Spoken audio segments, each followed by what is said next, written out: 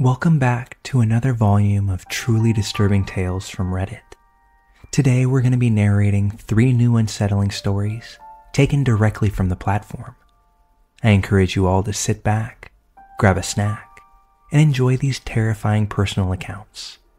Now, without any further delay, let's jump right in.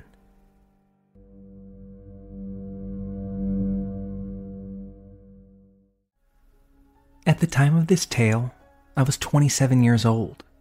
I was living with a boyfriend, who's now my fiancé, in the same home we live in today. Our home is a small beach cottage with multiple windows on all sides. The home was moved in the 70s from a rural beach town, just a few miles from here, to our quaint neighborhood amongst sprawling brick ranches, in what I imagined at the time to be a desirable little working-class neighborhood on the edge of town.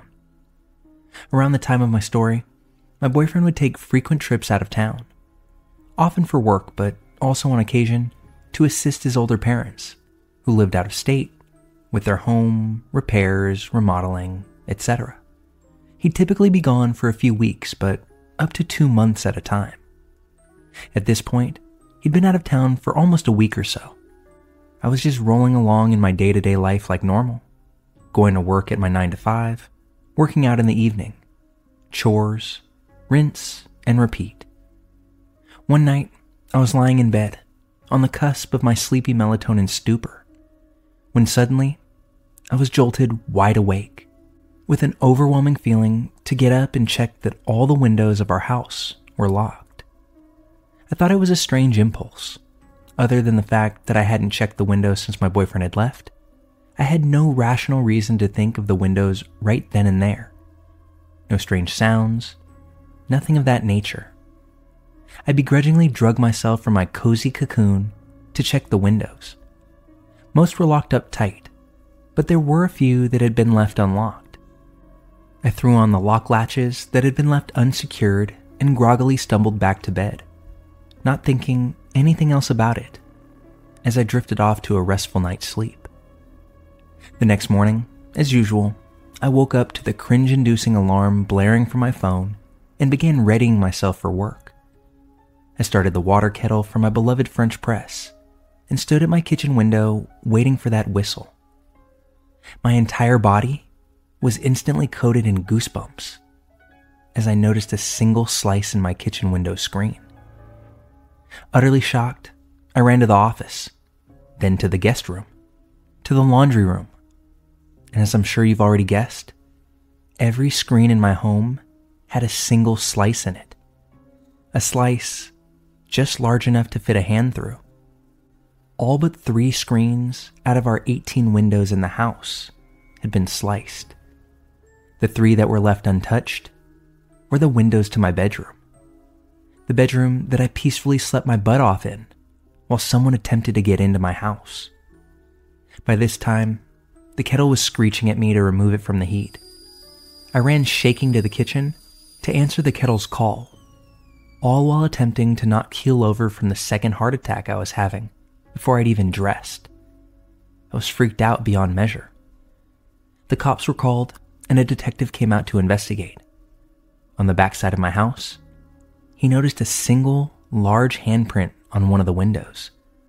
They tested for fingerprints and determined that the person attempting to get in was wearing gloves. He, of course, had no proof, but he also believed that the person must have known that I was in the bedroom, and that's why they never messed with any one of those screens. Nothing ever came of the investigation. I can't explain why I got out of bed that night, but now I will forever trust my gut. Follow-up. So this all happened about 5 years or so ago. I know that those slices weren't there when I checked the windows that night. We often choose fresh air over air conditioning, so we would have noticed the screens. Not to mention, my fiancé is a bit anal about these things. We have since installed motion lights and cameras. Nothing even vaguely similar has happened since that night. My boyfriend was unable to come home immediately, and let me tell you, those next few nights alone, after the incident, were the scariest evenings of my life. The police did regular nightly patrols of my neighborhood for a few weeks following this incident, but no suspects were ever found.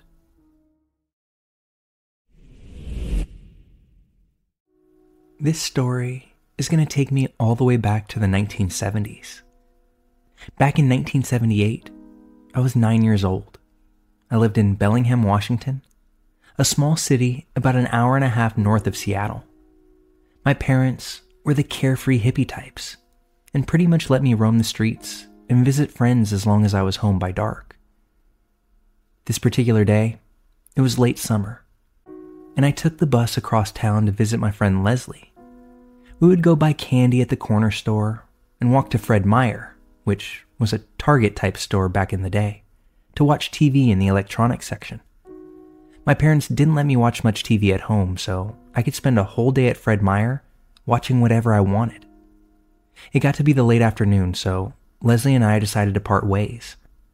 I walked to the bus stop downtown, and as I was waiting, I couldn't help but notice this white car slowly drive by, and just the way the driver looked at me made me begin to shake. I watched him turn the corner. Instinctively, I knew he was going around the block just to come back. Lo and behold, that's exactly what he did. This time, he parked across the street. He got out of his car, slowly walking up to me, and he asked me if I wanted a ride. I remember everything about him. Curly dark hair, thick mustache, and the feeling I got from him was nothing I'd ever felt before. He pretty much paced up and down the block, smiling as he walked by, repeatedly offering me a ride. He then walked back to his car and began talking on some kind of CB radio or walkie-talkie or something. He was talking to someone about me. I could tell by the way he was nodding and smiling at me the entire time he did. He approached one more time about a ride, and this time I yelled out, "No!" Thankfully, the bus came shortly after, but I knew that he would follow the bus. I went to the back of the bus and watched from the back window. He waited behind the bus at every stop. My stop was coming up. It was on a corner. I got off the bus and ran as fast as I could. I looked back once and could see the back of his car. He had obviously parked. I ran another half block before crouching down behind a tree or a bush, and I could see him standing on the corner, staring down the street, obviously looking for me. After a few minutes of not being able to spot me, he left. This is when I'm going to fast forward to January of 1979. There must not have been school that day because, once again, I found myself at Fred Meyer watching TV. A news story came on one of the TV sets. 2 local college women had been murdered by a man named Kenneth Bianchi. As they showed a picture of this man, my entire body went cold because it was him. The same guy that came up and offered me a ride several months ago. His face was all over the news for a while. But only later in life did I find out that he and his cousin were the infamous Hillside Stranglers. They had murdered young girls and women in LA, and then Bianchi moved up to Bellingham in the summer of '78. In a weird and creepy twist of fate that added to this, I learned that he had also worked at Fred Meyer. Another strange element to this is that Bianchi moved to Bellingham without his cousin. So who was he talking to that day that he tried to get me into his car? Bianchi was responsible for 12 deaths that police have proven, but he is suspected to have committed several others in his time. He currently is serving a sentence at Washington State Penitentiary in Walla Walla and will be eligible to apply for parole in 2025. I've held on to this story for over 40 years now, and it's one that I'm sure I will still remember 40 years from today. I hope that man never sees the light of day again, on account of all the horrible things that he did.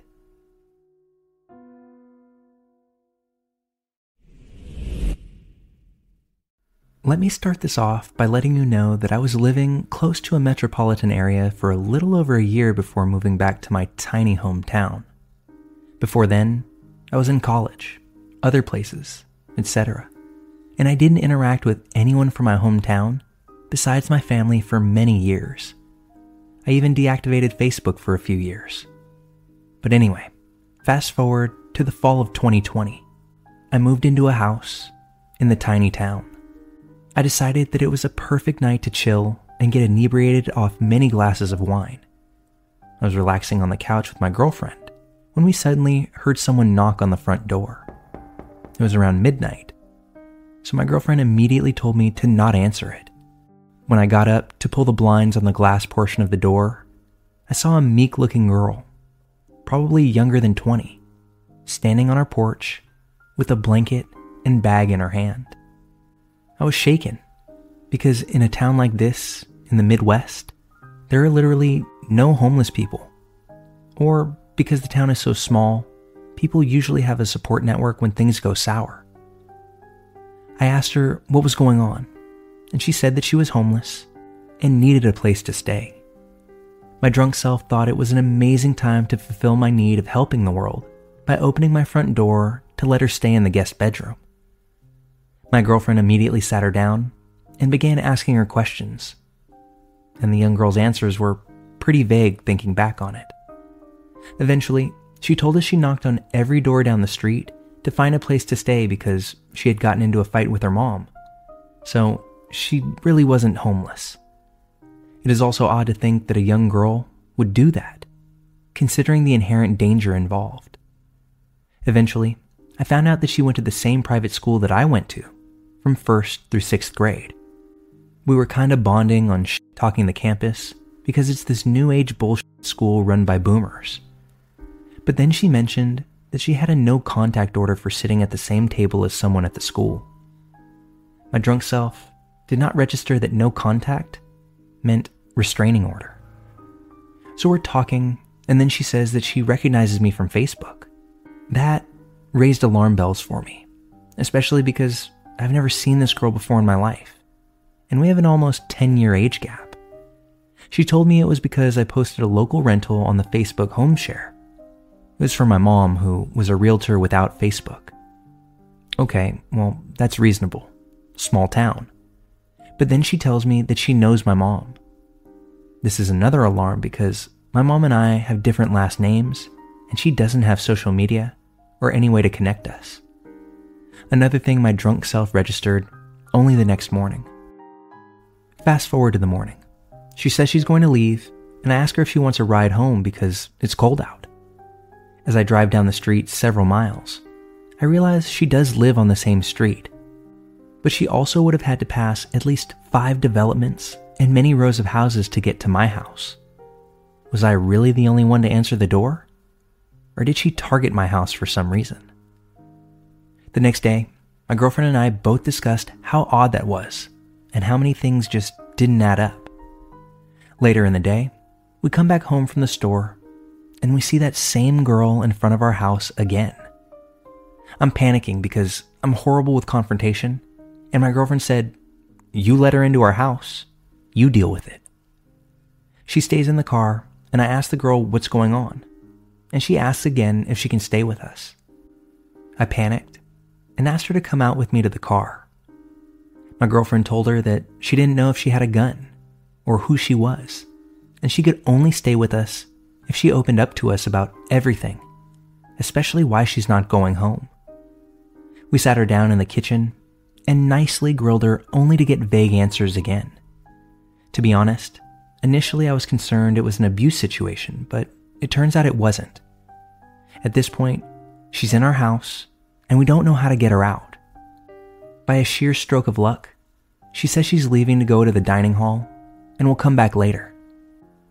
Pretty much the moment she left, we quickly taped signs on both the front and back doors that read, "Landlord won't allow additional tenants. Best to go back to your mom's." Now, it's later in the evening and dark out at this point, and we begin to hear banging out on the front door. Then we hear banging on the side door. Then the back door. Finally, it stops. Both me and my girlfriend were upstairs, and we knew it was her, so we just waited it out. Probably about an hour if I had to guess. I ended up walking downstairs to check because we were both starving and wanted to use the kitchen downstairs. I decided to take literally one finger and slide one blind shade up from another to peek through the kitchen glass doors. And she's standing there, facing me, in the fucking pitch black on my back deck. After an hour, no less. I looked her dead in the eye and then turned around and noped right back upstairs. More time passed, and she eventually left. When I opened the door, we noticed that she had taken the handwritten notes. As the next day rolls by, everybody's mom and cousin is lecturing/laughing at me about opening my door to a stranger, which, to be honest, I would never normally do. But the whole thing wasn't sitting well with me, and I needed more information. I posted something on Facebook about it, and a guy I went to elementary school with messaged me asking if it was insert female's name here, because she had an obsession with him that led to a restraining order. He advised me that she's probably harmless, but not to respond to her. She hasn't come back since, and I still have no clue why she truly showed up or how she knew me. It cost me the purchase of a Ring security system, but I guess it could have been worse. I feel I should add that I did ask my mom if she knew the girl, and at first she said no. But then I described the girl to my mom, and she remembered showing her a different property than the one I posted on Facebook months earlier. Although, in the end, my mom ended up renting that place to someone else. I even asked my mom if she accidentally mentioned anything about me or where I lived to this girl, but she didn't. A single fleeting thought popped into my head that maybe that girl was upset she didn't get the rental she had wanted for my mom. But how that led her to me and my home, I don't think I'll ever know. Strange story, we're no worse for the wear, but I won't be opening our home up to anybody else anytime soon. Copious amounts of wine, be damned. I'm interested in what you all think though. Why did she pick our house? What was her deal? And more importantly, what do I do with all of this?